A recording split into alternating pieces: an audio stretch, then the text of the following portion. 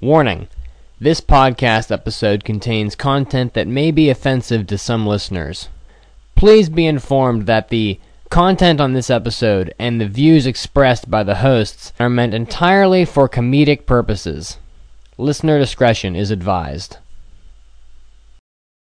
The anime industry could make an anime about George Washington himself, one of the most manly, crazy badass soldiers ever.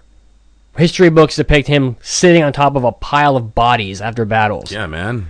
He would be a 6-year-old girl with purple hair with a giant musket 30 times the length of his own body, her own body.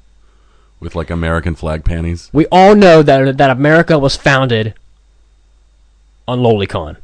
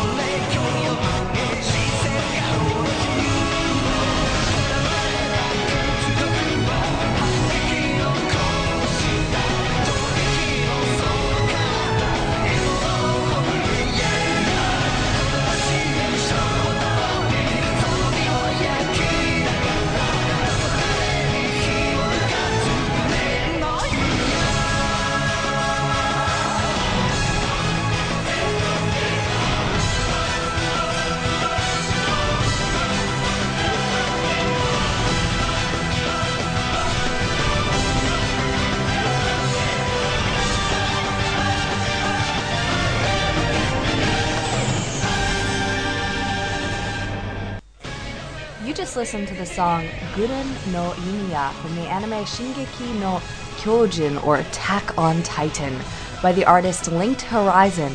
This is Chiaki, and this is episode 176 of the Anime Addicts Anonymous podcast, where our mission is, and always will be, to make your anime addiction worse. I stole that one today. I'm joined by Mitsugi and Cram.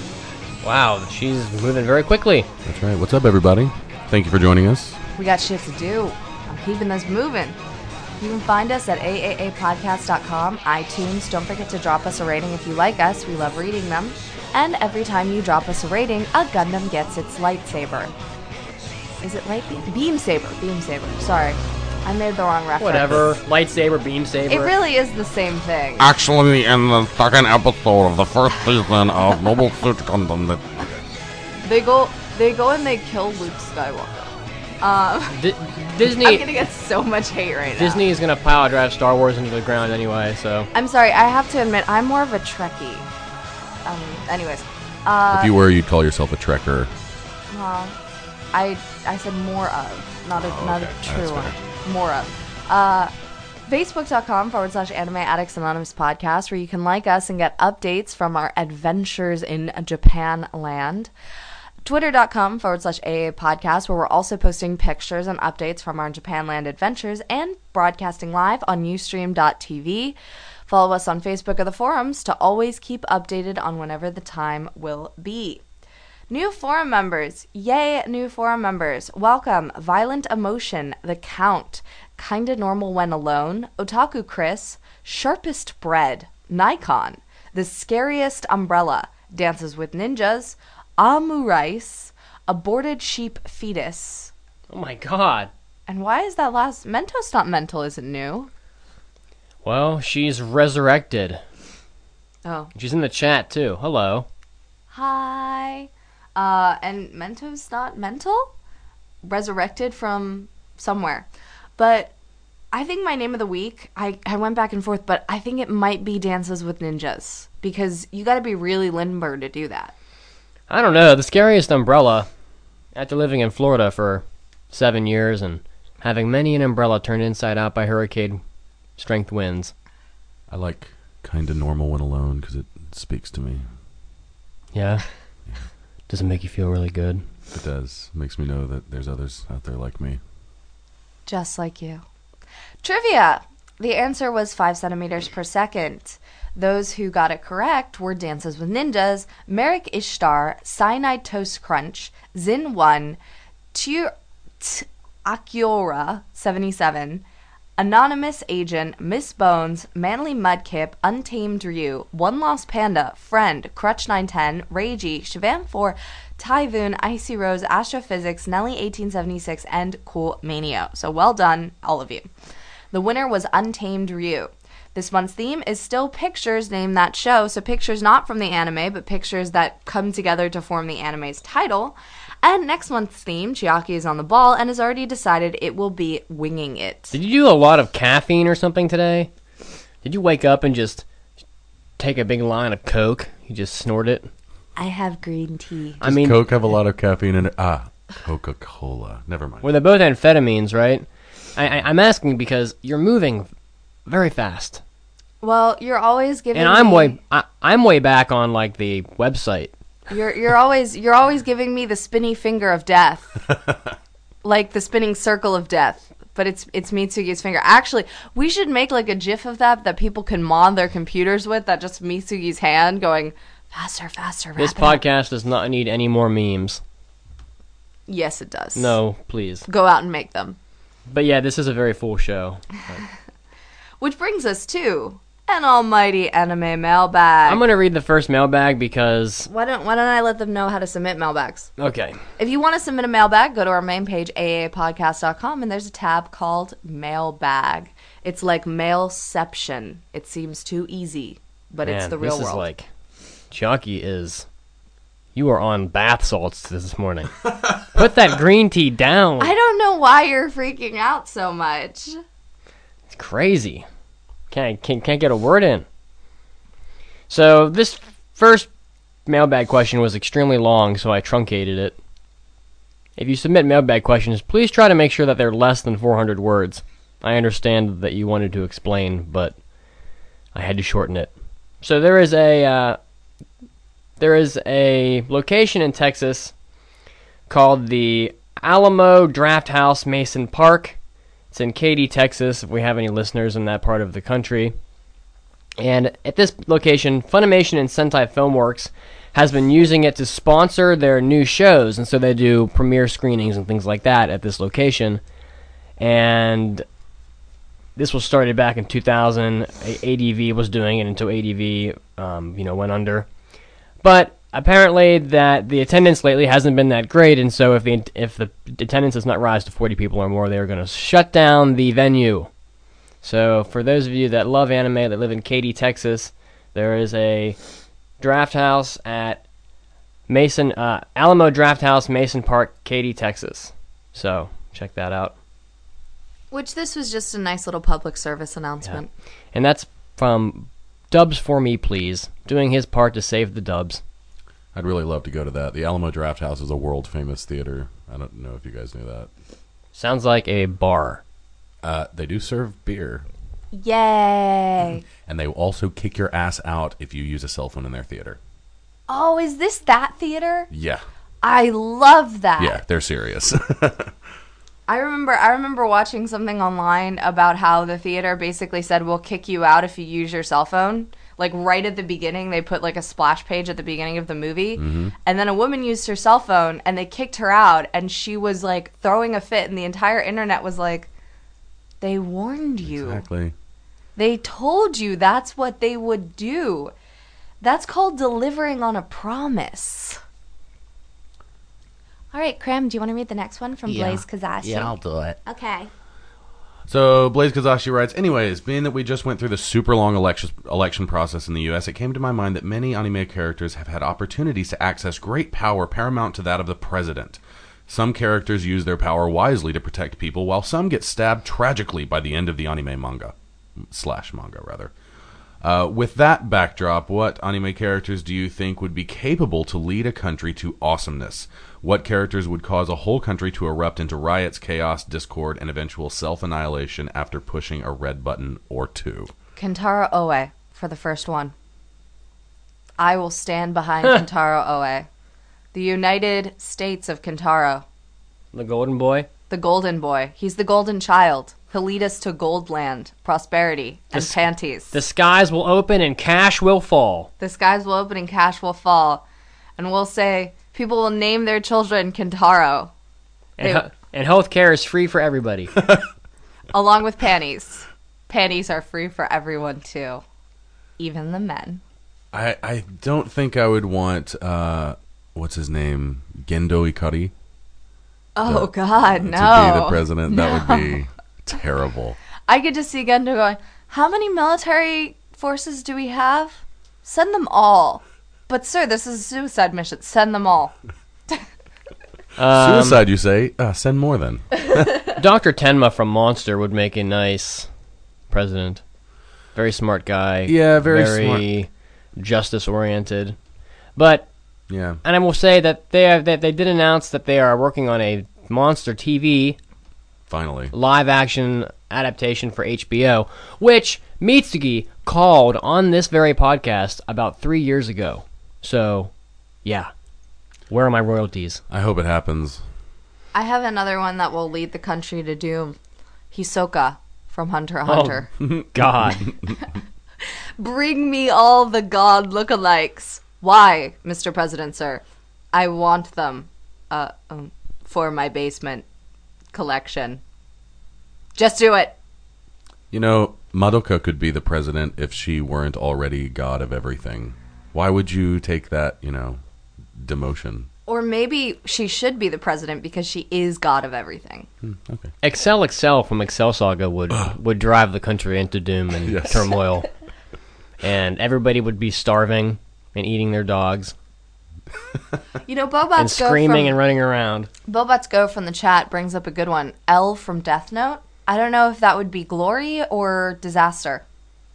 Maybe halfway through the season, because then he got a little weird. All right. Not a fan. We have one more mailbag. This mailbag is from... Let's let Cram read it. Oh, okay. This mailbag is from Mitsugi. And it says, this is a question for Cram. Cram, why are you such a hater?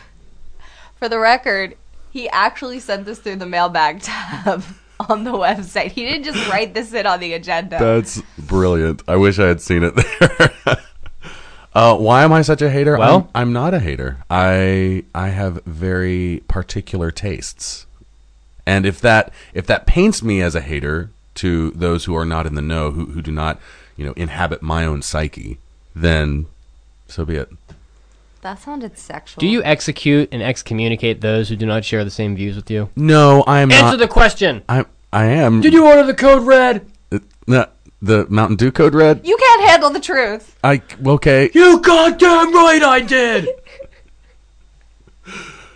And scene. Very, very good, everyone. So, just a reminder, when Japan isn't being Japan and we're having a million things going on all at once, 9:30 p.m. On Saturday nights is the new broadcast time. Officially. Unofficially. Officially? Yes, except next week.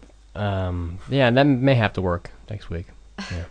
We have so many people visiting us from America and crazy things to go do, like the Princess Mononoke live stage play, which maybe we'll talk about next week, that it's hard to have a consistent time. I'm very sorry. Blame Mitsugi. I find that my world is better when I do that. So this episode, speaking of blaming Mitsugi, it's going to be all Mitsugi's fault if it isn't funny. Ha ha ha ha. I'm always funny. It is going to be the circles of Church of Mitsugi Hell, so get ready, all you sausage acolytes. And then we have a slew of impressions.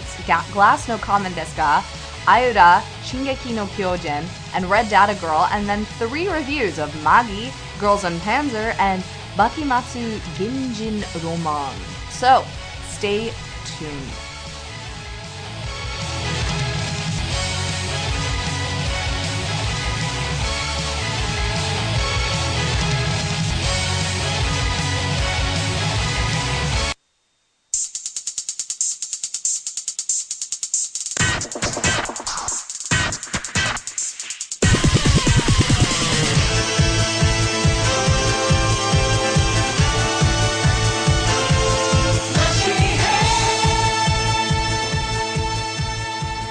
all you girls' idol lovers. This is Chiaki, and this is your anime news break.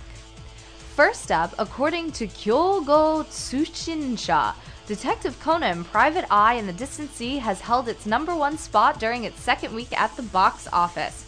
The film earned 1.5 billion yen, which is about $15 million at the box office and sold 1 million tickets in 10 days.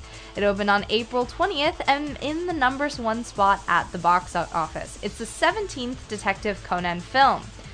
It was 106.6% higher on opening weekend than last year's film, and I can definitely say over here it's getting a lot of press, so it's not entirely surprising. In other news, Japan Foundation Sydney has announced Yuko Muraima events alongside an Evangelion art exhibition. So if you're listening to us from the land down under, it sounds like there's some exciting things going on in Sydney. It's an art exhibition tour that was organized by Madman Entertainment in collaboration with NTV Films. The Japan Foundation Sydney, the Arts Centre Gold Coast, No Vacancy Gallery, and the Gold Coast Film Festival. The exhibition contains an insight onto how the anime film series was created, and it showcases a collection of original concept, character, and production art alongside other items and points of interest from the anime series, as well as rare, valuable Eva books, statues, tapestries, and other items are going to be part of the exhibition. So, to put it bluntly, it sounds like an Eva fan's absolute must-go see. So if you're in Australia and you happen to check it out, take what pictures you can and let us know on the forums or through a mailbag how it was. I'd personally love to hear it. In other news, something that will make Kimiko very happy, Shogakukan's weekly Shonen Sunday magazine has announced that the third anime season of World God Only Knows will premiere this summer. Manga creator Tamaki Wakaki posted last month that he was looking forward to more anime in July, so it has officially been confirmed. And finally, North American distributor Viz Media has recently announced that it has become the master license for the science fiction television anime Excel World. I recently reviewed Excel World, so go ahead and check out our previous episodes to find out what I gave it, because I think my review might be enlightening. Viz rights include videogram, television, online distribution, and all merchandising license for the series. The press release did not state whether the company will release the series on home video, but if it's going to come from anyone, it'll come from Viz. This was Chiaki, and this was your Anime News Break. Don't go anywhere, we'll be back to the show soon.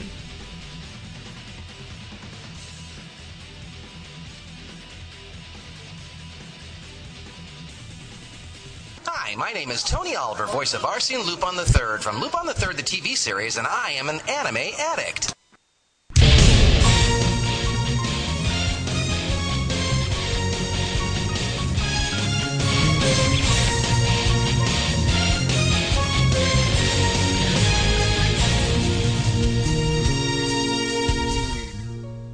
And we're back to our Church of Mitsugi special. So, for all you acolytes out there, seeking sausage, seeking manliness, seeking wisdom of how to purge your negative anime ways, this is for you. Requested by Dino Animasaurus and Shakespeare. You know, the Church of Mitsugi is special. Because we alone stand against the darkness that is the anime of the last 6 years. Just the last 6 years? Particularly, Okay. Yes. Continue. And so we had multiple requests for this topic from Dino Animasaurus, who writes, "A Church of Mitsugi special, like the rules and cast outs that they hate." And Shakespeare, a show just centered on the Holy Church of Mitsugi, where you give us the sins of anime. So for maybe someone who found us on iTunes and has just picked up this podcast for the first time, is thinking to themselves, why should I listen? Why should I listen to the back episodes? And they know nothing about us. First of all, welcome. Second of all, can you tell them about the Church of Mitsugi? You have been slowly polluted, slowly perverted, and a miasma. A miasma? Has permeated into our anime society Through your ears. Through your ears. And your butt. Through your eyes. That's why the sausage goes there. It's a cleansing action. Oh. You may not realize it, but anime has changed quite a lot over the last 25 years. Quite a lot. And in ways that go beyond simply the methods and the quality of the animation and the visuals and the music. I speak particularly of various things, including the Moe movement, which has proliferated in the last decade. But if you go back and watch anime that came out in the late 80s, early 90s, mid 90s, and then you watch anime that came out more recently, you will be so shocked by how different they are. You go from panties everywhere. You go from these having so many full-length shows that tend to be of a more serious subject matter, even if they're not good, to shows that are just full of trash. And quite frankly, it seems to me that every fourth or fifth show now is 3 episodes long, and you can't get a story out of it. And the shows that do have full-length episodes, half the time are about Moe, the Moe, 4 or 5 girl cast, or just rampant stuffing panties in your mouth. Yeah. Amongst other things. So I just think that the quality of anime has declined, and it's time for someone to step up and put their foot down and demand something better from the anime producers, and who better to do that than the Church of Mitsugi? Pope Mitsugi. Yes. Could it be a perception thing? Because I want to throw my 2 cents in here, and you feel like there have been more garbage anime produced in the last, gradually over the past 20, 25 years or so. And I would submit that 25 years ago, we were only getting the best of the best, because producing physical media is difficult, it's expensive. So they would only bring over the very, very best, the highest performing shows and movies and things from Japan to the United States. And now your logic is flawed. How did we get Cowboy Bebop then? What? Well, it's so Western to begin with. I think that's... No, I agree with you generally. I just know that's an exception. Yeah, I mean, that's totally an exception, and I think that has to do with the content of that show and not necessarily how it performed, but I would say that these days we are getting basically everything.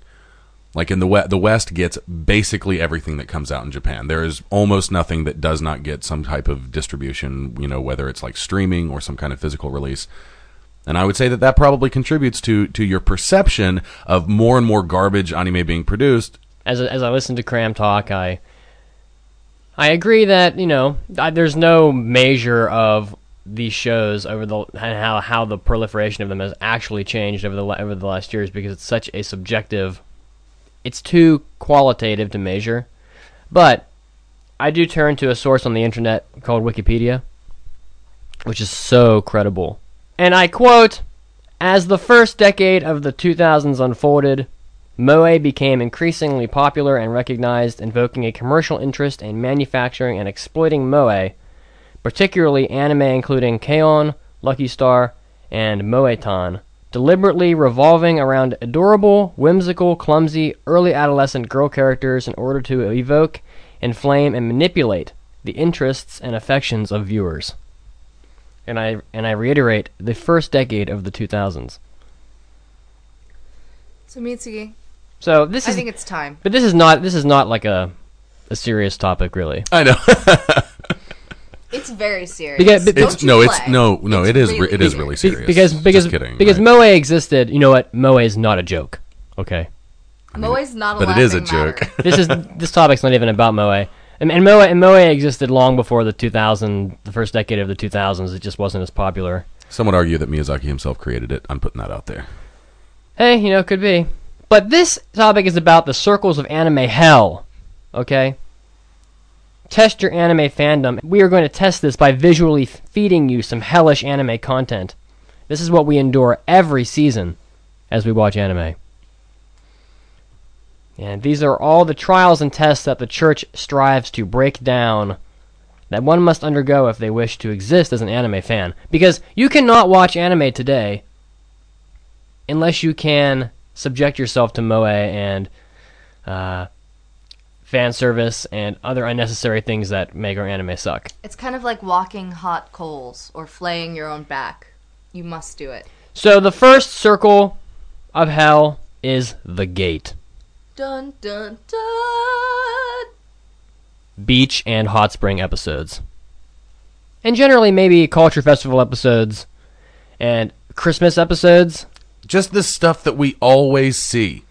Always. That's the. I mean, it's the equivalent of a Western sitcom doing a flashback episode or a bottle episode. You know, it's something that you expect to see because of budgetary constraints or creative constraints. People who just can't think outside the box. Or I feel like there's a culture now that it's almost obligatory. People are waiting to see the beach episode. Yeah. Even if it's waiting because you're hoping, but you know it will happen.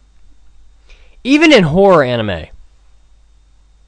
For example, Another, which was a show that only I was forced to watch, and I credit myself with relieving both of you from that burden. Isn't there a live? Probably Isn't a there lot of listeners. There's a live action movie as well, isn't there? You should not watch the live action movie either. This was a show. This was one of the darkest, most lifeless shows I've ever seen.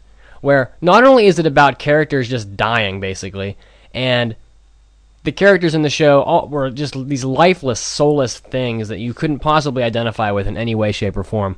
They still managed to put a beach episode into the anime, and the anime didn't even have colors that lend itself to a beach episode. It was so dark, so many browns and grays and deep blue colors. It just wasn't fitting for a. So how was that beach episode? It was very awkward to watch the lifeless, unlikable cast of characters trying to have fun at the beach. It was a little bit like watching a guy have a tea party with love dolls. Oh, it's Buzz. So, yeah. And we have other shows too where this just doesn't fit. This is just another example. We all know and love Outlaw Star, right? We all know it. We all know it. Well, most people. No, it's good. It's good. No, I'm not going to hate. It's on okay. If you put the nostalgia glasses on, it's a good show. Sure. Yeah. If I went back and watched it now, I'd probably hammer it a little bit. But back in the day, I loved it. So, but most of us watched Outlaw Star on Cartoon Network, right? Yeah, that's how I saw it. But did you know that there is an abysmal Hot Spring episode in Outlaw Star? Yes, I did know that. Oh, you did know that. I did. Did They cut it out of the Western version, but I seeked it out, suck it out. Sought? Did you? Sought. That's it. That's the word. Past tense. Wow. Do you know why Gene Starwind had to be dragged through that shit pile? Why? Are you going to tell me? Because there were boobs? Why did the creators feel the need to find a Japanese onsen in the middle of space? Boobs? Is it boobs? To see Aisha's furry tits. That's why. Boobs. Furry tits. Furry tits. Don't even act like that is not... Hey, it's furry love. Come on. We all watched Wolf Children. Oh, God. Yes, we did. But when I think of furry tits, I just think of like a normal woman who has a hairy chest. Oh, no, that's sad. So basically, as we make our way through this dank cavern, this miasma-filled gate into the hell that is anime, I challenge you with a concept that there has never been a meaningful and necessary beach episode, or hot spring episode, or culture festival episode in any anime ever. Can I argue? Do you actually know of a show that has a pivotal? I don't have something pivotal. I don't have a specific example, but I would say that in a slice of life show that's doing things well, like a good slice of life show, if one of those types of episodes pops up, it feels more like it has more of a place in a show like that than it does in other shows. I do have one, but it's not true. It's not like that. Toddy Toddy.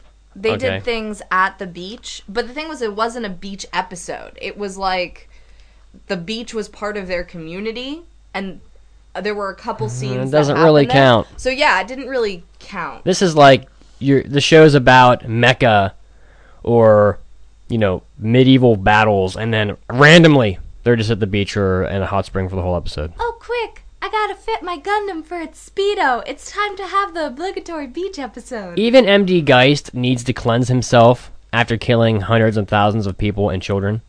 And refusing to sleep with women, which is so not Church of Mitsugi. So what people fall into the next circle of hell? Oh, okay. Well, as you make your way through the gate, you have tested yourself, and you should be proud. Because... Do you know how circles of hell work? They get worse as you go down? Yeah, but circles of hell work like, if you commit the sin, you end up in the circle of hell, and that's a sin that... Well, we're merely taking a journey to the center of the earth, as it is said. Oh, okay. So these are things people have to go through. Not that if you are a person who likes beach episodes, you end up in the first circle. But if you don't like the thing in the second circle, then you don't end up in the second circle. And let me clarify that the Church of Mitsugi is about the manliness. It's about JoJo. So this is less... It's about Kenshiro. It's about having quality anime. Okay. So this is less Dante and more like Jules Verne. This is just goofy, man. This isn't right. It's not the Divine Comedy. It's Journey to the Center of the Earth. This is pure comic relief, and nothing I say is really truly serious. I bring with me a bottle of Trinidad Scorpion Pepper hot sauce for you to exhibit one for you to witness in the chat, because the Church of Mitsugi does, as our loyal listeners will know, condone the consumption of mass quantities of hot sauce. This is okay. I recommend drinking hot sauce as you watch anime, actually. So, as you make your way into the second circle of hell, we come to a row of people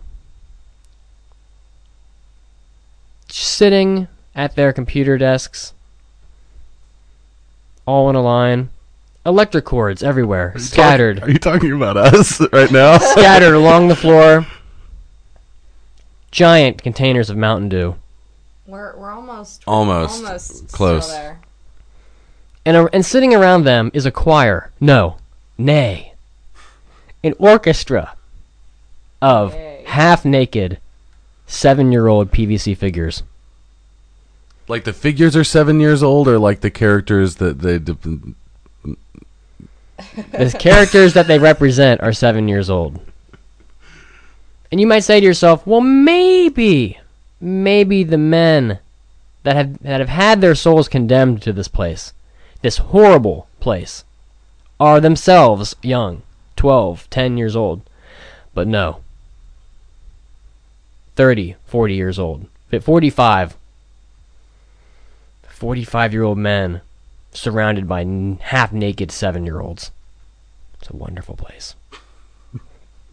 Church of Mitsugi's second circle of hell is the PVC pervert. I want to add a disclaimer. It's kind of creepy even if you're a woman, too. Like, if you're a 40-year-old woman and you're surrounded by half-naked 7-year-old girls, that's also kind of creepy. These are the primary market, the primary consumption sources for Satan's child porn manufacturing ring. If anyone would have one of those, it would be Satan. Satan himself. That kind of implies that Satan produces all anime. Satan himself has said that he is a connoisseur of anime and has had influence into anime's production. Are you friends with Satan? Are you, like, tight with Satan? The Church of Mitsugi has its ears. You know... I cannot reveal my sources. I cannot reveal the identities of our spies. I understand the church's stance on this issue, but if it takes selling these kinds of figures, these kinds of products to creepy 40, 50-year-old men, 30 or even 30-year-old men, 20-year-old men even, if that's what it takes to get one show like Flowers of Evil every season. If that's what it takes to get one show like Shingeki no Kyojin every season, then let them have it. But I encourage these people to cease the purchase of such figures, as it may help to change the type of anime we are forced to watch. If the industry can't make money off the production of these shows, they will no longer make them. I will say, too, I don't like that logic, because that's almost like saying, like, you know, if beating his wife prevents him from beating his child, then let his child be free. It's kind of like, no, neither should happen. And so we as fans are partially responsible for the decay known as fan service that has exploded in the anime industry, especially over the last 10 years. We have to demand better of the anime industry. Don't you think so? I think the anime industry is taking advantage of a social problem. Sure. Perhaps. Genius of them. Satan himself has said so. Right. But Satan himself is a liar. Okay? He has been called the Prince of Lies. He is the Prince of Lies. You know, if this makes people happy and it puts money into the industry, I'm all for it. Like I know we're goofing around, but seriously, guys. But seriously, Cram, I don't agree with you. I know you don't. Because it's flawed logic. It's creepy. That's like saying, like, well, if you know, Game of Thrones gets a bunch of money by actually casting the actors as the age they are in the books, and that gets more money for them to make the next season, then it's okay. I don't know. I don't think that I mean, if people just all of a sudden, like, for whatever reason, we're like, you know what, no more moe, and that's it, it's done. Like, no more PVC figures, no more anything like that. I don't think that money would find its way back into the industry through a different means. I think that they are cutting off a revenue stream. You don't think so? No, I mean, I think some of it might, but I think that the money that is going to those things... It's a very different topic. Yeah, it's very different, but... An interesting topic. Yeah. One that's probably worth discussing. But I think that disposable income is disposable income, and if one anime doesn't exist, if you can't be a fan of one anime because it suddenly doesn't exist anymore, you'll find another anime to be a fan of, and you may spend that money elsewhere. So going on with 7-year-old girls and their panties hanging out. I just think that the fans, including myself, we should demand a higher quality from our anime content, and the industry will reward us with different types of anime that do not have such fan service and inappropriate and unnecessary things in it. And again, nothing I'm saying today is really serious. So please, you can be offended, but I am not trying to offend. I'm serious. I'm 100% serious. This Can't episode... you hear how serious I am in my voice? I'm so serious, too. I'm so angry right now. Can't you hear? This is my angry voice. This episode is the culmination of 175 episodes of podcasting frustration and demand from the listeners. Here, quite frankly. this is my Bella acting. I'm so angry. I'm so upset. Let me stare into the camera for an awkwardly long amount of time. Okay, so you have seen the horrors of the second circle, but it's time that we make our way into the third circle. It's deeper. It's becoming a little bit musty, a little bit smelly. Get your Febreze out. You can almost hear Satan's chuckling in the backgrounds of the cavernous walls. The third circle of anime hell, the elementary school succubus. You knew at some point there will be succubus in hell. I like the word succubus. It has suck in it. Succubus Nailed it. are perfect for hentai, but maybe not so perfect for your run-of-the-mill gag comedy. Maybe not. Like Ishida and Sakura. You mean like elementary school age, or like teachers that are sexy? No. Girls that are just too young. Oh, okay. This kind of feeds into the PVC thing from before. It does a little bit, but that's why they're neighboring circles. Okay, that makes sense. Yeah. So, random ass fan service where it does not belong. Ha ha ha! That's a pun. I think about Vivid Red Operation recently. And that show wasn't too over the top with the fan service, but I don't know, Mitsugi. That show's, like, slogan was now with hot pants. It's kind of on the nose, isn't it? Oh, yeah, it was a little bit. But at its core, Vivid Red Operation was basically K-On! with like, giant monsters. In hot pants. It was 5 girls. In hot pants. They all had, like, a different color, different instrument, you know. Different color hot pants. So, in the second circle, you witness a great battle. It tempts and intrigues you with its serious plot lines and subject matter. Suddenly, you are distracted by the sight of a 9-year-old girl's ass and enormous tits that sometimes move as if they were alive. I can tell you right now, as someone who actually has tits, they don't move like that. I can't make them move. I think it would be really kind of cool if I could. Like, just sitting at a bar making my tits jiggle. But I can't. What That about would be magic. the marionette bra thing? That's fun, isn't it? Dun, dun, dun, dun, dun. Yeah, but then it's like you can see the strings, you know? Yeah. You see my hands right there going... Destroys the illusion. Yeah, it's not like I can just be sitting there, you know, look, no hands, boobies jiggling on their own accord. We all know that a story about war, the slaughter of tens of thousands of innocents, what does this story need to make it just that much more compelling? How about random ass and tit shots? What do you think? I mean, that's what makes a show good for me. Do you think so? When I watch a show and I see lots of asses and titties, I am just, wow, this Oscars, throw them at this show, please. I mean, when you are piloting a mech and you are about to just go AWOL, you're just about to go balls out, do you want to go topless? Why wouldn't you? I mean, Oh, man. right? It's so hot inside this mech. I need to take off my clothes. You are studying economics. You are getting your master's in economics. Sure, giant tits. Why not? Y'all, I'm not going to name names, but there was a recent show that was supposed to be about economics, partially, but it ended up being about Maxim magazine. Satan himself prints that magazine. We don't want to name too many names here. That was disappointing. But How about Japan's greatest historical warriors from the Sengoku period? Sure, let's make them 8-year-old girls with giant tits. Sounds great. Fresh coat of paint, fresh coat of boobs, you know?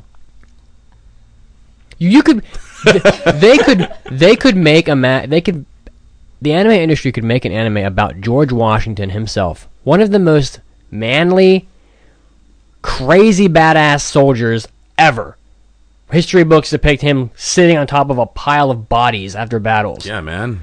He George Washington versus zombies. He would be a 6-year-old girl with purple hair with a giant musket 30 times the length of his own body, her own body. With, like, American flag panties. We all know that America was founded on Lolicon. And all... He's losing it. And on the backs of Lolicon, we will found this great nation to represent hot pants and moving titties everywhere. All titties shall be free of their bondage of bras. All girls will be underage and inappropriately dressed. And we shall stand behind this banner and call it the United States of Kintaro Oe's Lolicon.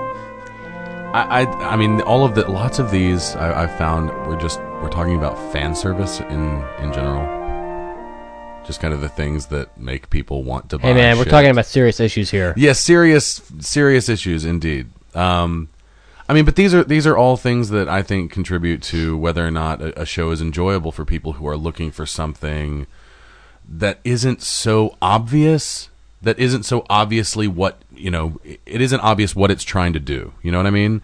Like when you watch a show like these that have so many moments of fan service and have all this, you know, partial nudity and all this kind of stuff.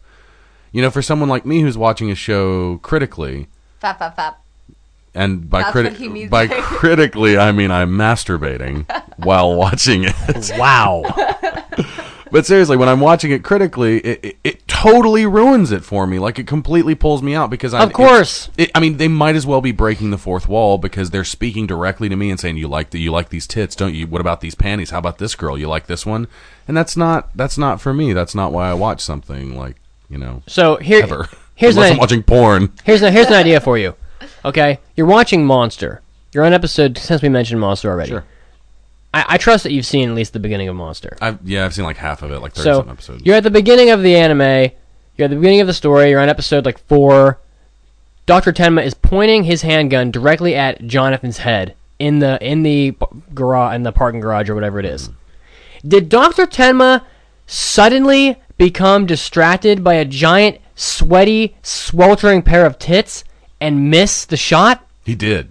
Did he? Would you he remember have that? if there was a giant, sweaty, sweltering pair of tits? Was he making the first incision on Jonathan's brain to save his life and suddenly remember a scene from an ecchi anime he watched previously that day and accidentally severed part of his cerebellum? No, he did not. Or a nurse stumbles in and her tit falls out of her scrubs.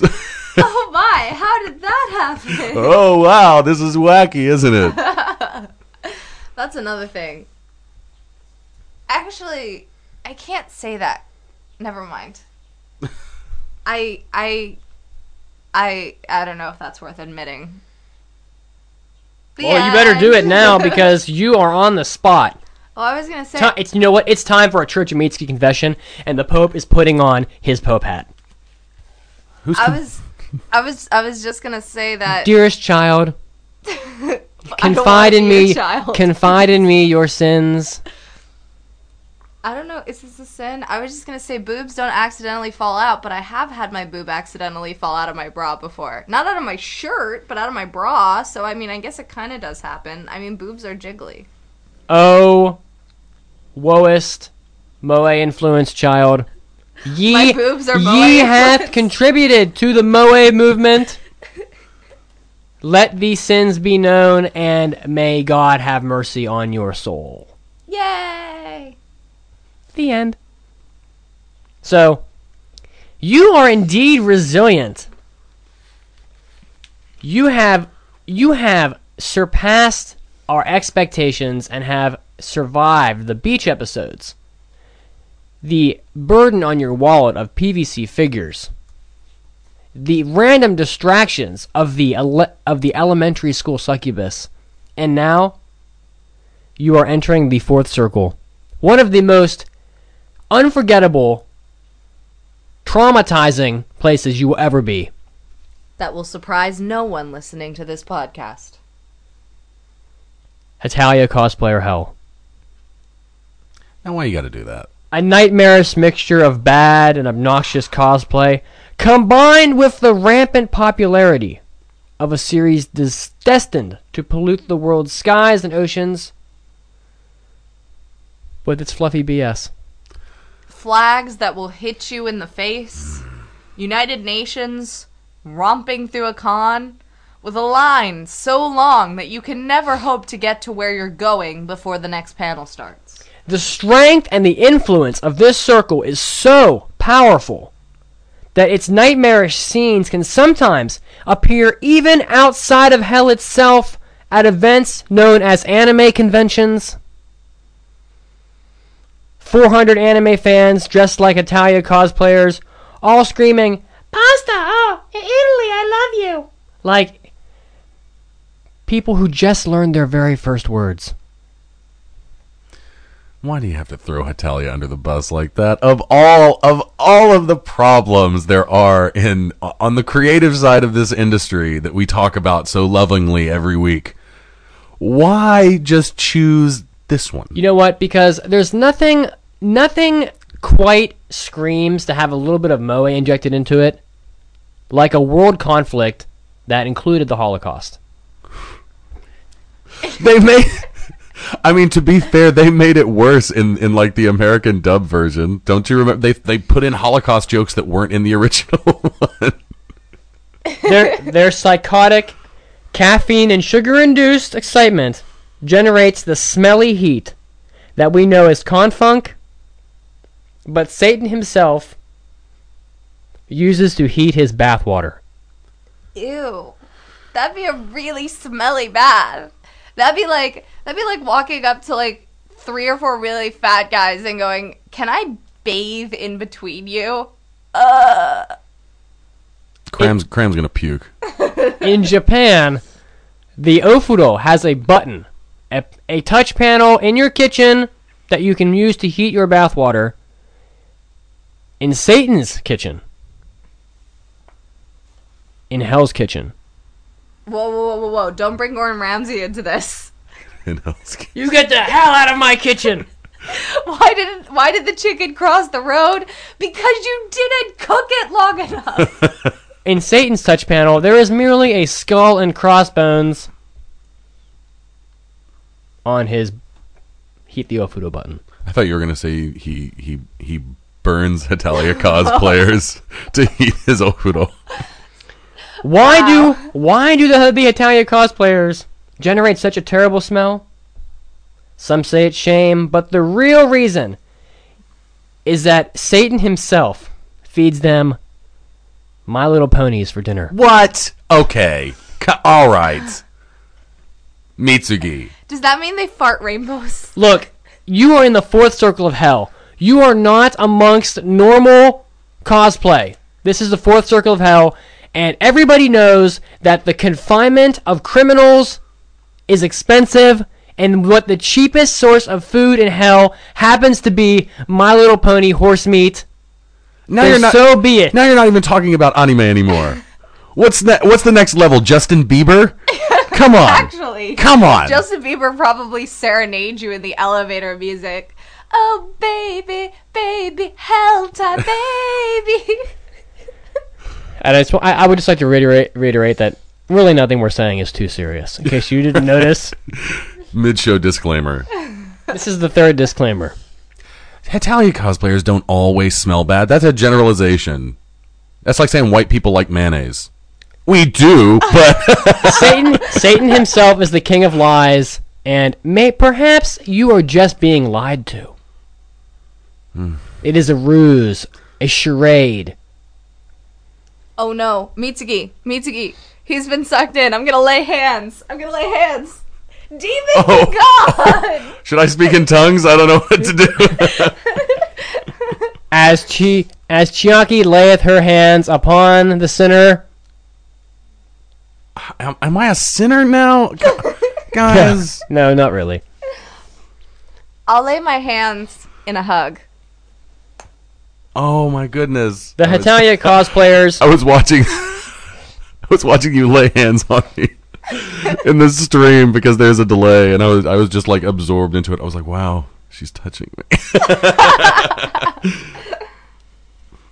I need to go look at my PVC figures.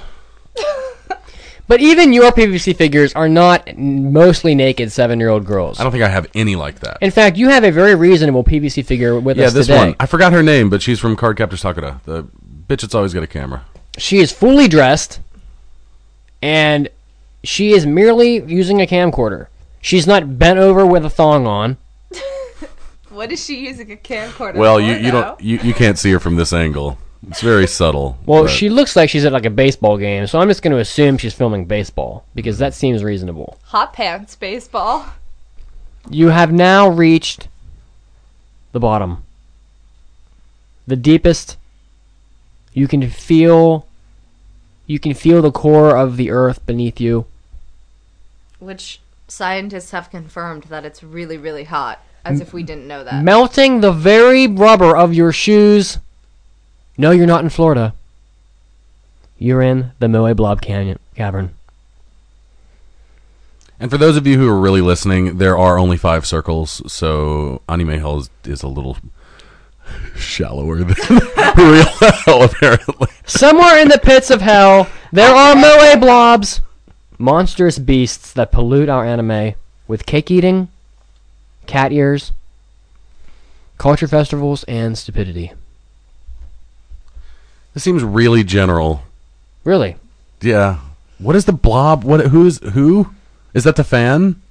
No, it's the pile of moe characters that they just get interchanged between every season. It's like, would you like the moe character A The who mold. likes cake? I got it. So. Or would you like moe character B who has the short hair and is sporty? Right. Or would you like moe character No, C? moe characters are not sporty.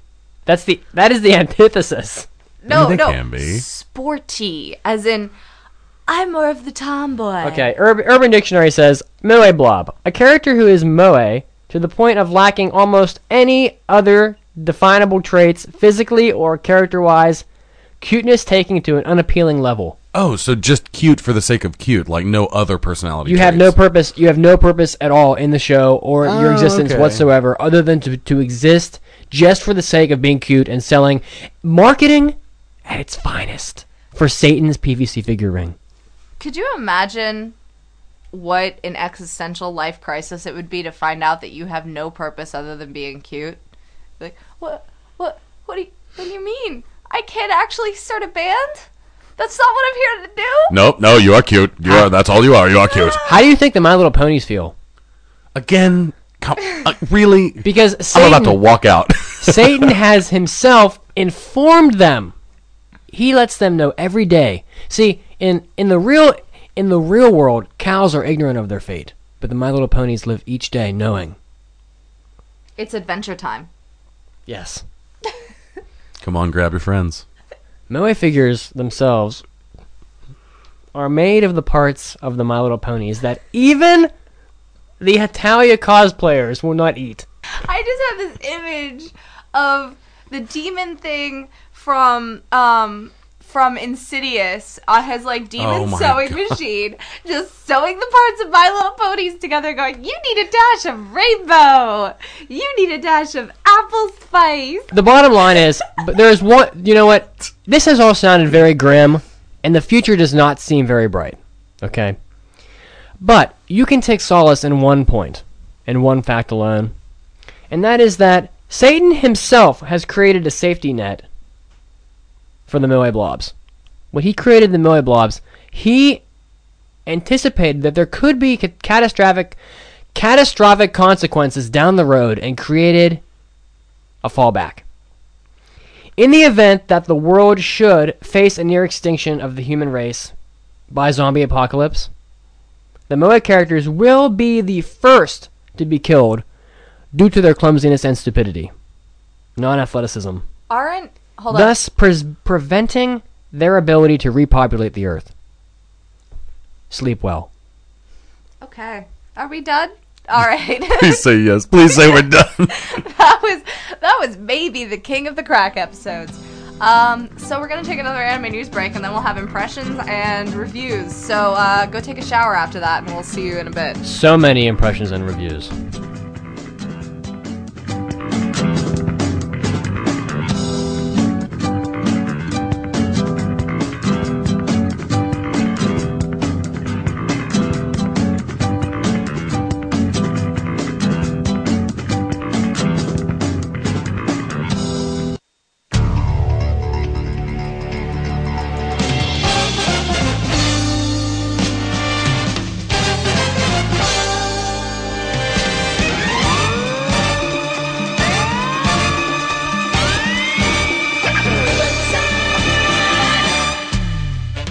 Hey all you pink exorcists out there, this is Chiaki, and this is your Anime News Break. First up, film distributor Toei has recently confirmed that the release date for Buddha 2, Osamu Tezuka's adaptation of the Buddha franchise, will be coming out next February, not this fall as previously announced. The first movie of the franchise has already been released as of a few years ago. The original 1972 to 1983 manga tells the life of young Prince Siddhartha, the founder of Buddhism, and I probably messed up that name. Vertical released all 8 volumes in North America in hardcover and paperback, and the story won Harvey Awards in 2004 and 2005. So it's definitely a story worth looking into, but if you want to see the film adaptation, you'll have to settle for the first one until next February. It seems that the Kuroko no Basuke threat letters have yet to die down.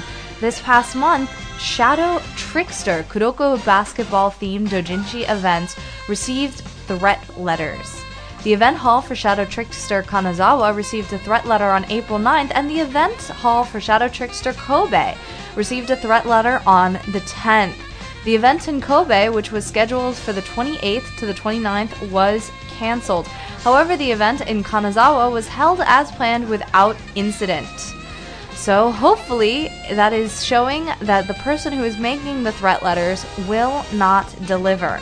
Several security guards were posted at the entrance to the event, and the security guards checked bags for suspicious objects. According to the event staff, the inside of the envelope with the threat letter included a volume of manga wrapped up with the word "kill" written on the wrapping. The accompanying letter said the sender would hurt unrelated people, quote unquote. Event staff cooperated with local police for the Kobe event, so it seems that everything is under control, but I'm just wondering when these threat letters will finally die down. It all seems kind of silly if you ask me. In other news, the official website for television anime adaptation of creative team Nico Tanagawa's Watashi ga motenai no wa dou kangare mo omae ga warui, or no matter how you think about it, it's your fault I'm not popular. Wata Motoe manga series has announced that the anime will debut in July. It's a mouthful, but it looks like it could be interesting. Maybe. It's a slice of life gag comedy, so we'll see how it ends up being, if it's actually amusing or just falls flat. This was Chiaki, and this was your Anime News Break. Don't go anywhere, because we'll be back to the show soon.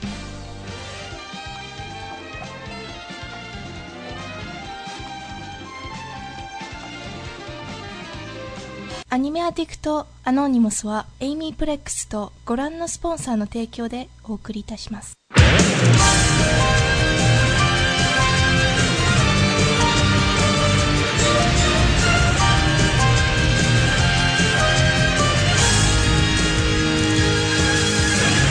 And we're back to the crack episode. I mean, the 176th episode of the Anime Addicts. Really? Anonymous Crack? podcast. I thought this last episode was actually quite structured.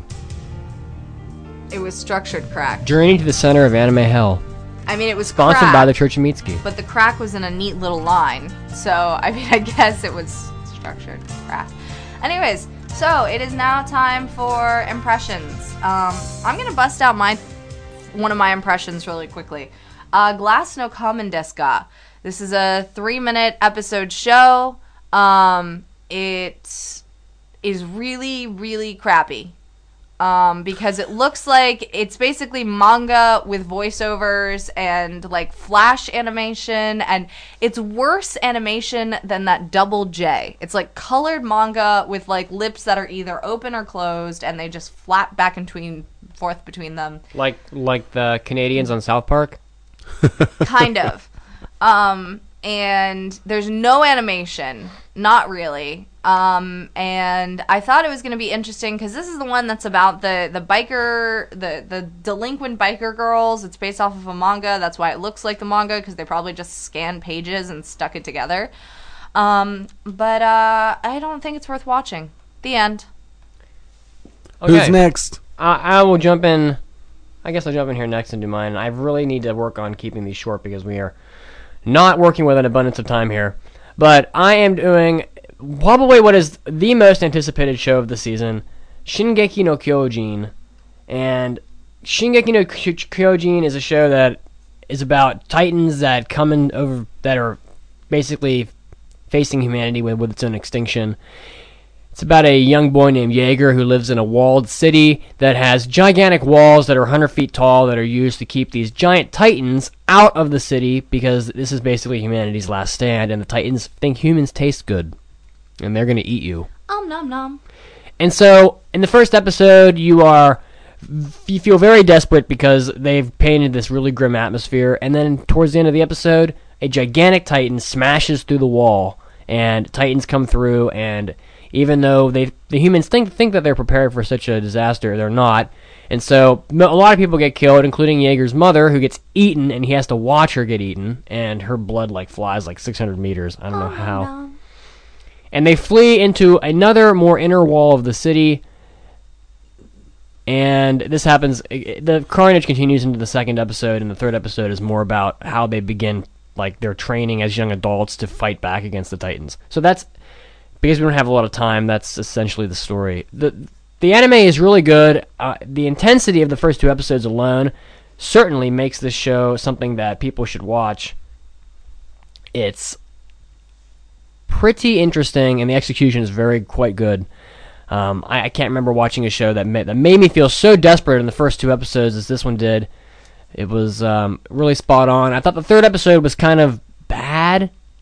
Maybe they're painting some kind of a setup, but the third episode was full of wasted time and what felt like the establishment of characters just for the sake of killing them. And I don't see, if they're just going to kill them, I don't see why they have to spend a whole episode introducing them. Just kill them. I mean, who cares?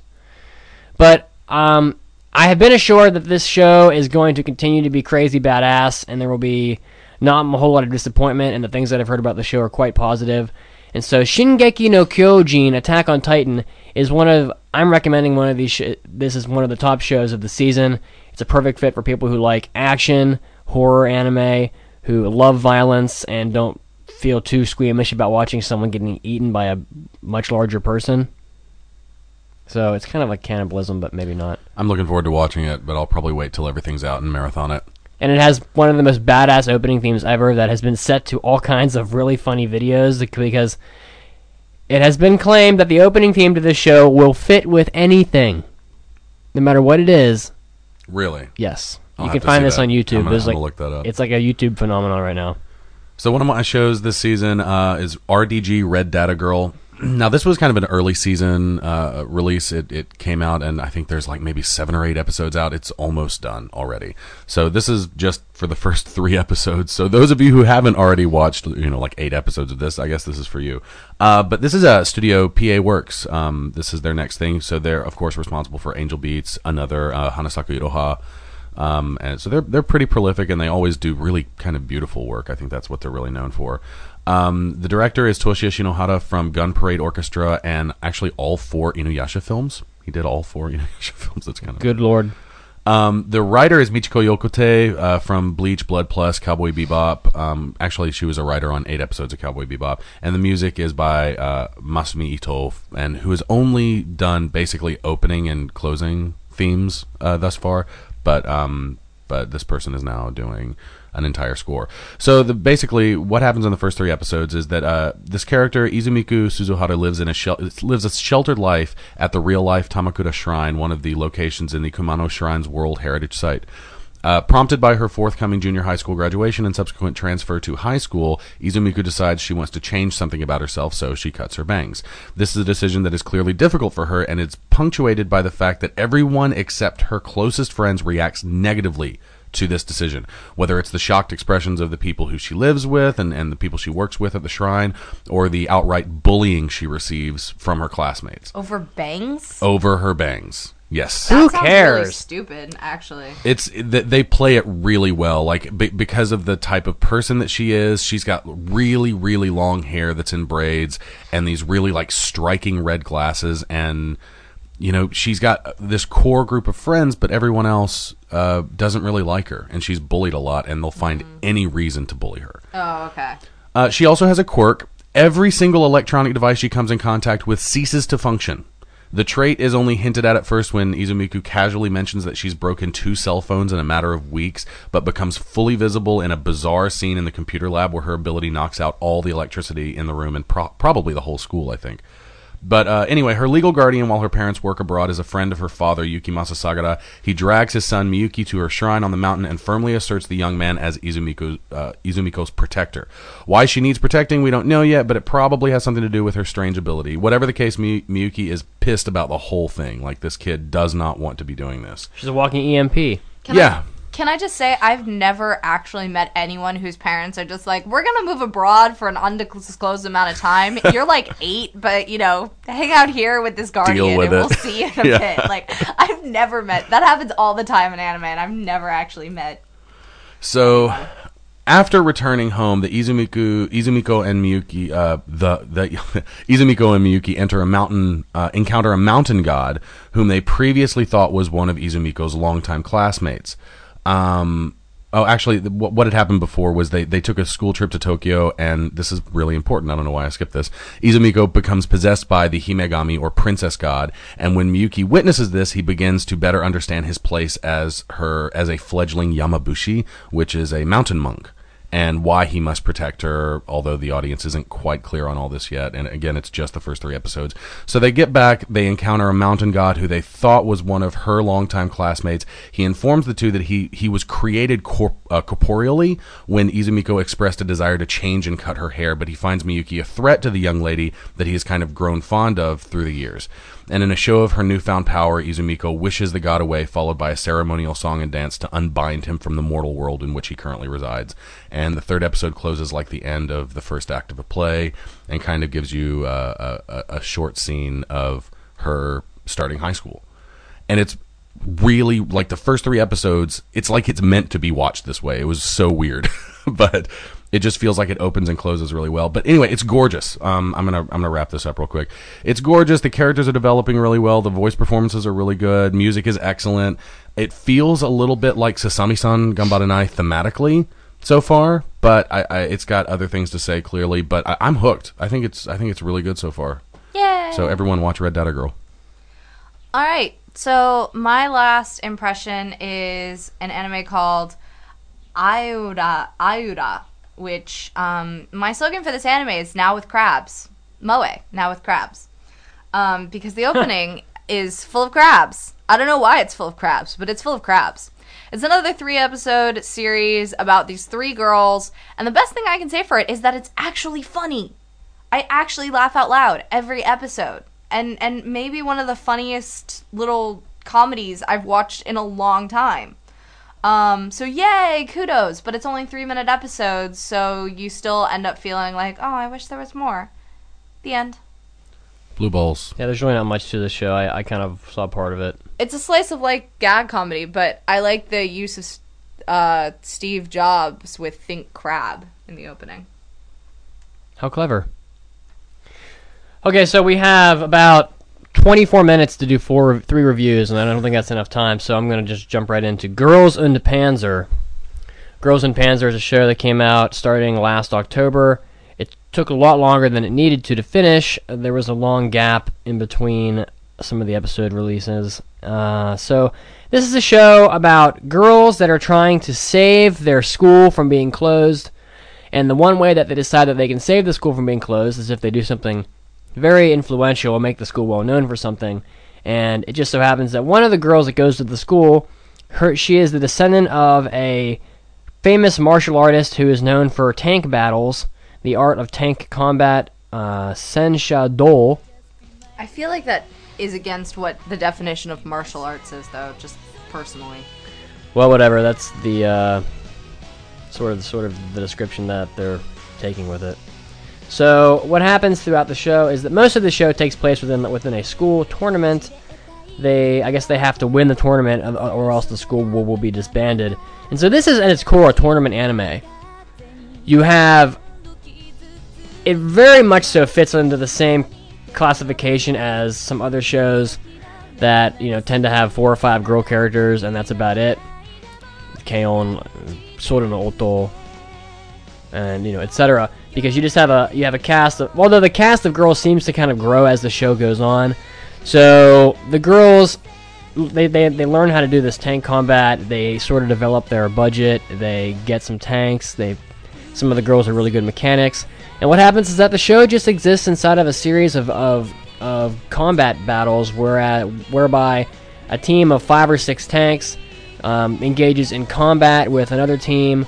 And basically what happens is, it's kind of like that game Tank Wars that you see on TV, or that you see on like your iPhone and stuff, where you just drive around and shoot other tanks. And when you shoot the tanks, they don't explode and kill the girl inside, although sometimes I wish it would. Basically what happens is like a little white flag comes out of the tank, and that indicates that you've lost. Your tank is no longer operable. And so the team with no tanks left loses. Surprisingly, this show did a pretty good job of making the fighting, quote unquote, engaging. I really didn't find myself being too bored during any of the particular tank battles.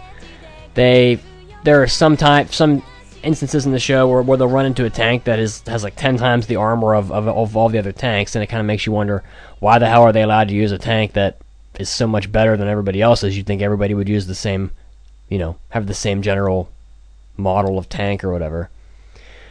But no, but they come up with interesting, engaging ways to take the tank on, like they'll like wedge themselves in front and behind of it, in front and behind it, so that it can't move, and then drive another tank right up next to it and like fire point blank into its weak point, quote unquote. So they come up with interesting ways to make the battles engaging. The girl characters are generally not that interesting. I really didn't find myself particularly attached to any of the characters throughout the show. I mean, sure, they're cute, but like that's not enough, I mean, you almost find yourself more attached to the tanks themselves because you're watching the tanks drive around so much. And it just seems like the number of girls just multiplied throughout the show, and the number of tanks on the team just kept getting bigger and bigger, to the point where they couldn't give enough face time to any one character to really make you feel attached. Really, only the main female character ever got enough face time to make you feel any kind of attachment for her. And that girl's name's Miho. The name of the academy is Oarai Girls Academy. That's in Ibaraki. Yeah, it actually is. It's in the Ibaraki prefecture, so right near where we live, so that's cool. There's a really famous aquarium in Oarai. Yes, there is. So, essentially, it's a school. It's a tournament battle anime with cute girls. The animation's okay. It looks nice. I mean, but it's brand new, so... One thing I really didn't get about this show was that most of the schools, they exist on aircraft carriers. And so I just don't get it. I don't know. It's some science fiction type aspect, like the world's been flooded or something. Some fantasy type-esque elements that really don't get any explanation, so they're not important. They're just thrown in there to be interesting. I don't know. The show, 90% of the show takes place in the tank battles. Really, at the end of the day, this show sort of just kind of felt like a run-of-the-mill average anime to me. It wasn't boring. I didn't hate it. I didn't feel like I was wasting my time completely. But at the same time, I didn't really get anything out of it. A year from now, I may not remember it, and it was sort of fun, but it didn't really present anything too groundbreaking to me. So I'm going to give it 2.5 busted tanks out of 5. I really think that if you like moe type shows and you like military themes, you probably might like the show. Although those are kind of opposite things, moe and military. Yeah. So it kind of gives you a unique blend in that sense, but otherwise the show doesn't do a whole lot for you. So 2.5 busted tanks out of 5. Girls Own the Panzer, delivering you more German subtitles than you ever thought you could read. I would like to see how many of the shows from this past season have gotten 2.5, because I've given at least 3. So, very, very mediocre. Dramatic Pause in the chat says, it's actually a better sports anime than it has any right to be. But I would argue that I don't think tank battles is a sport. Don't know. Would you like to go next, Cram? Sure. Okay, so the show I will be reviewing is called Bakumatsu Gijinden Doman, and it is from Studio TMS Entertainment, who of course is responsible for Lupin the Third, Detective Conan, Bakano, Panda Go Panda, and a bunch of other junk. Writer is Tatsuto Higuchi, plus 3 others, and this guy wrote some stuff on AKB 0048 Next Stage, Inazuma 11, Fibrain, but he wrote 6 of 12 episodes of this show, and it's the most of the 4 writers. So he's he's written the most on this show of anyone else. Music is by Hiroshi Takaki, who did music on AKB 0048 and Next Stage, and Dragon Ball episode of Bardock, which is a sequel to Bardock, the Father of Goku. What? I have not seen this. Doesn't Bardock die at the end of that?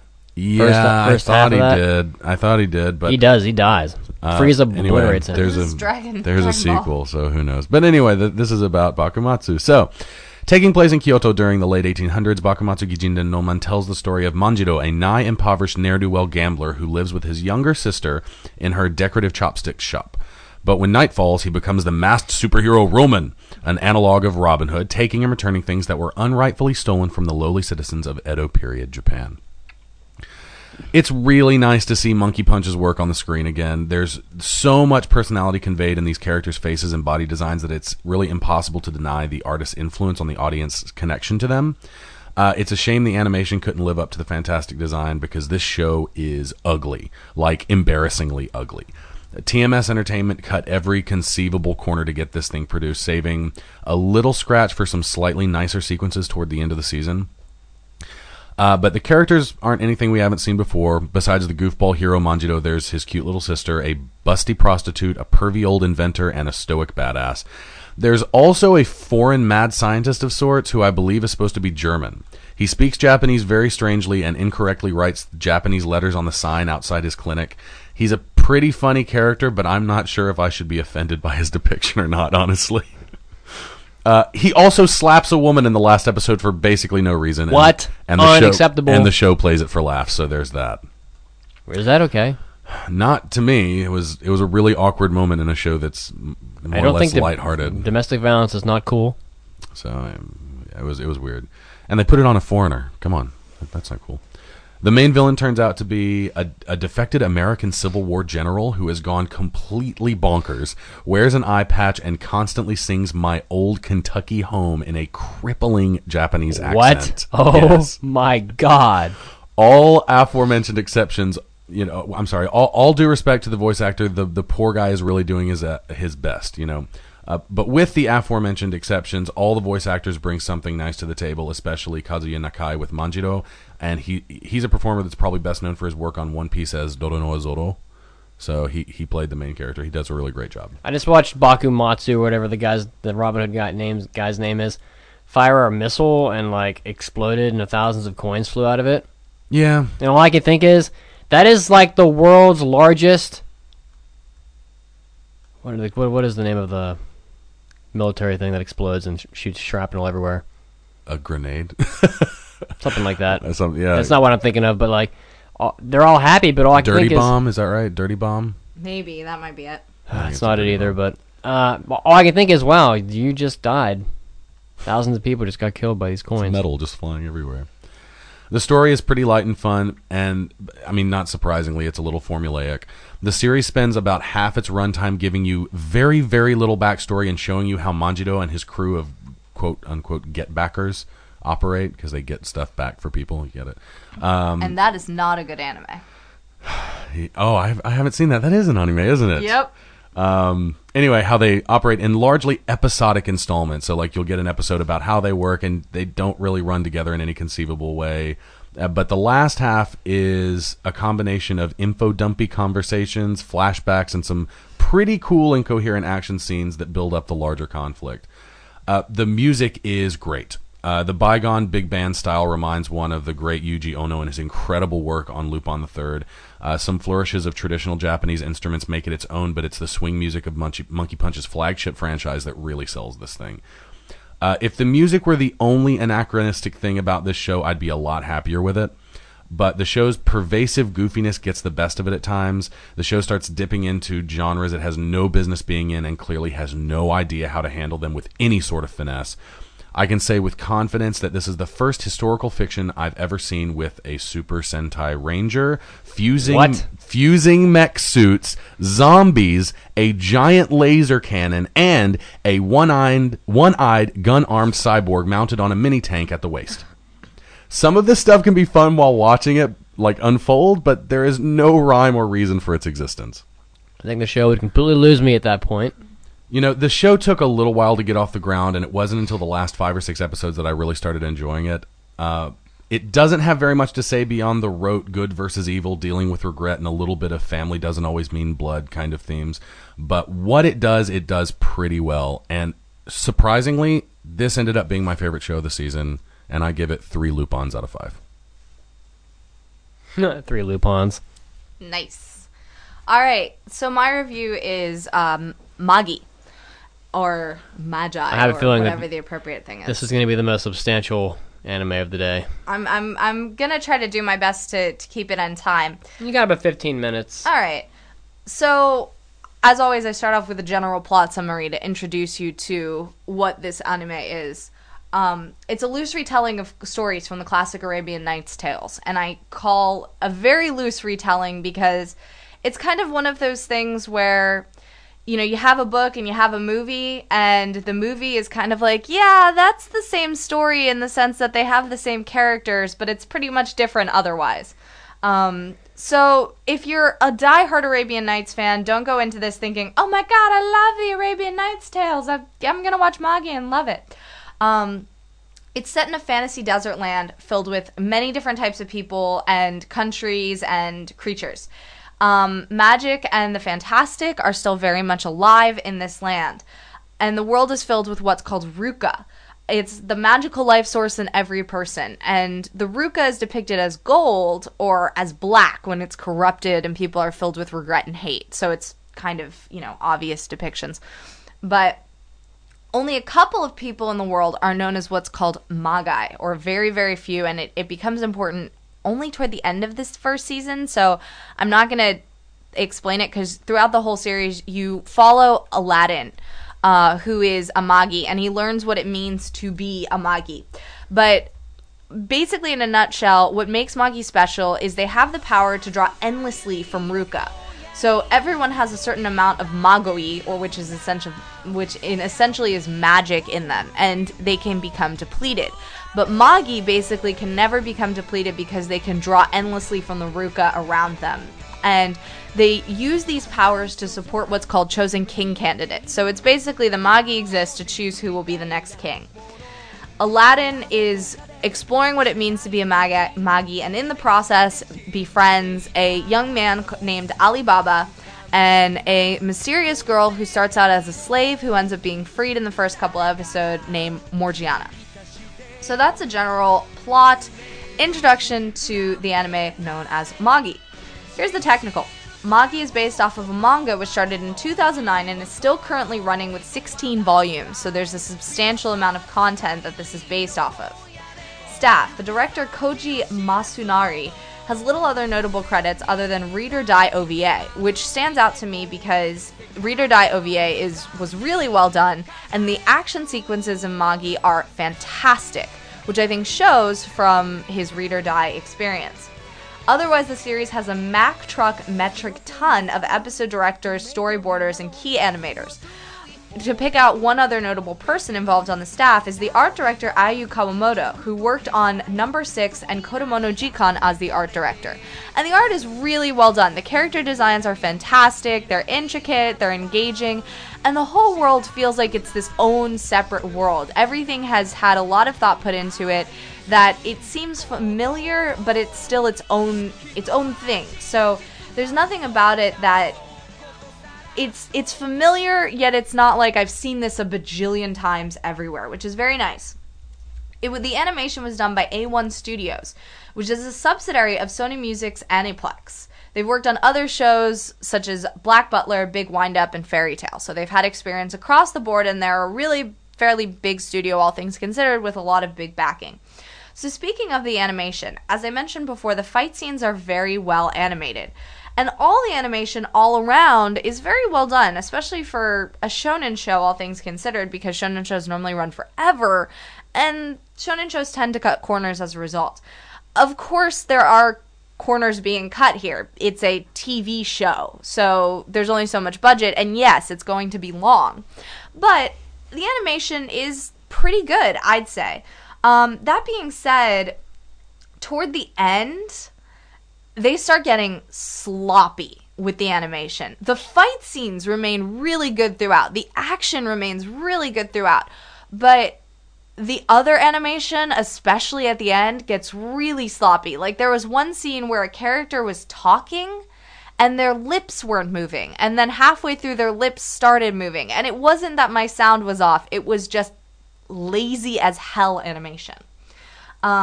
So that kind of cuts in toward the end, which, you know, is a little disappointing. But when I say cuts in toward the end, I mean kind of like the last 2 or 3 episodes, so you don't have to deal with it for too long. Music. The music is catchy, diverse, and well done.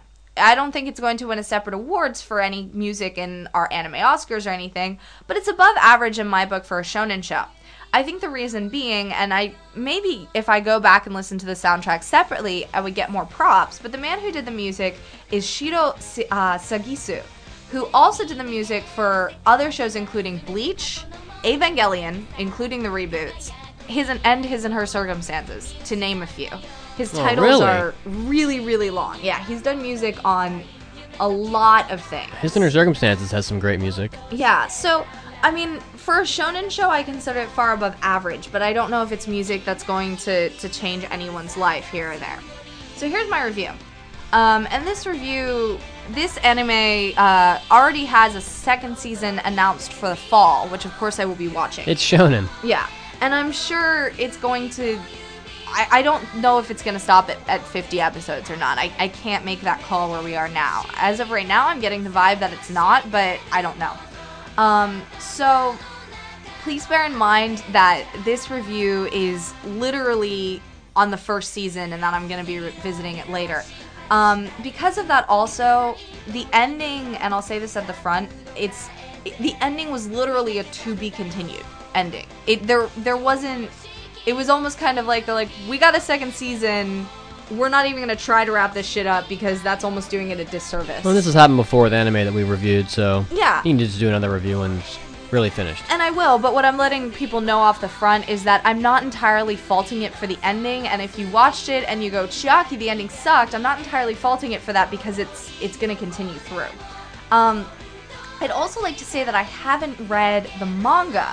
And being a good little girl and doing my homework, I've discovered many people on the interwebs lamenting about the pacing of the anime adaptation relative to the manga and certain parts being rushed and the pacing being too fast. And I'll touch on this a little more in depth if I think it's good or bad that I haven't read the manga, especially with regards to the pacing. But if it's a pro or a con, but I just want to disclaim that I haven't read the manga myself, so I'm not coming in with a previous background of this franchise. So the first season, the series starts out with a bang. Right off the bat, we're meeting the main characters. We're being introduced to the engaging world and getting involved in backstories involving poverty, purpose in life, and slavery, to name a few.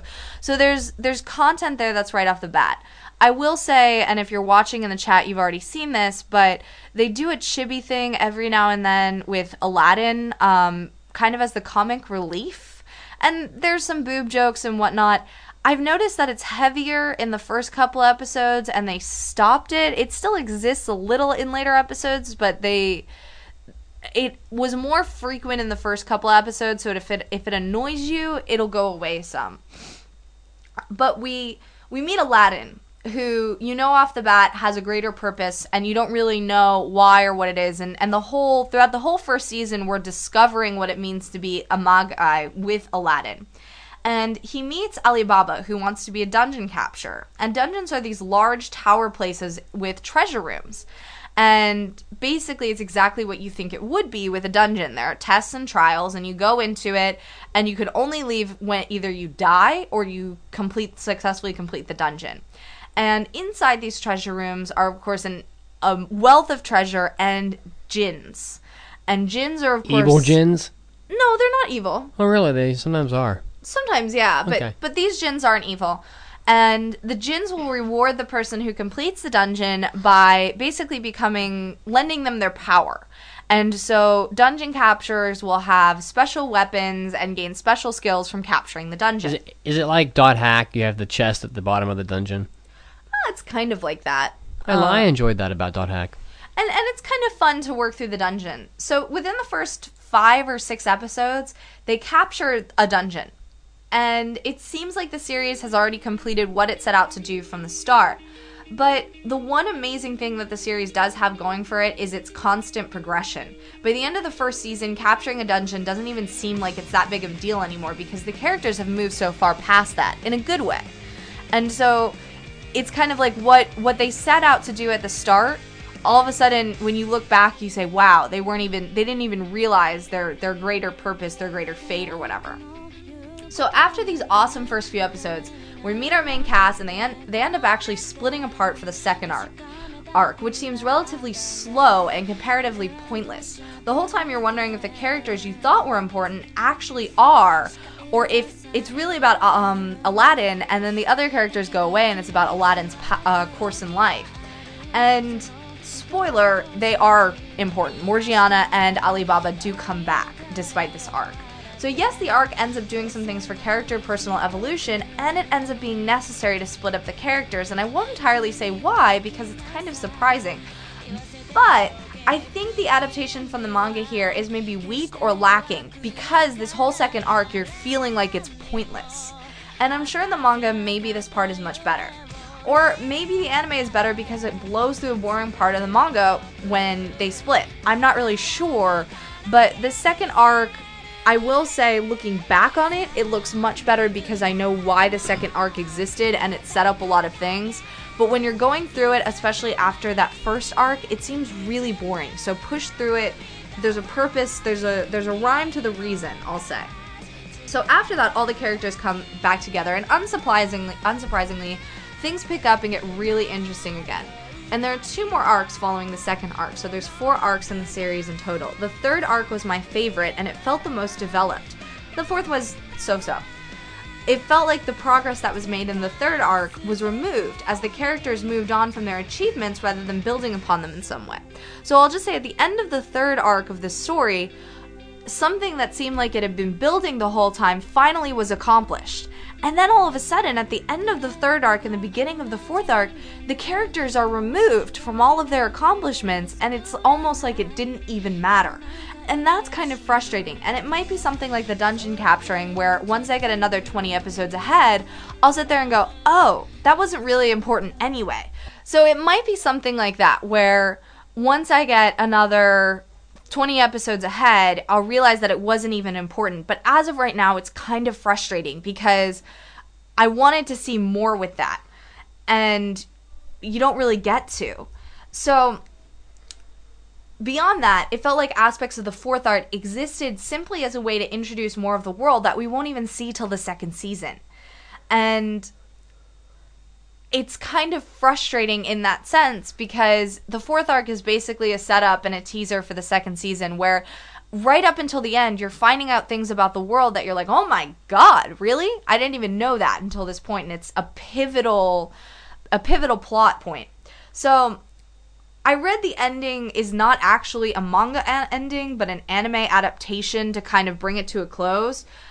Again, I can't confirm that or not, but if they did make up an ending for the show, it really wasn't much of one. The ending is a big fat to be continued, and if there's any kind of closure, it didn't even feel like closure. It was basically closure to that arc at best. But I'm not complaining.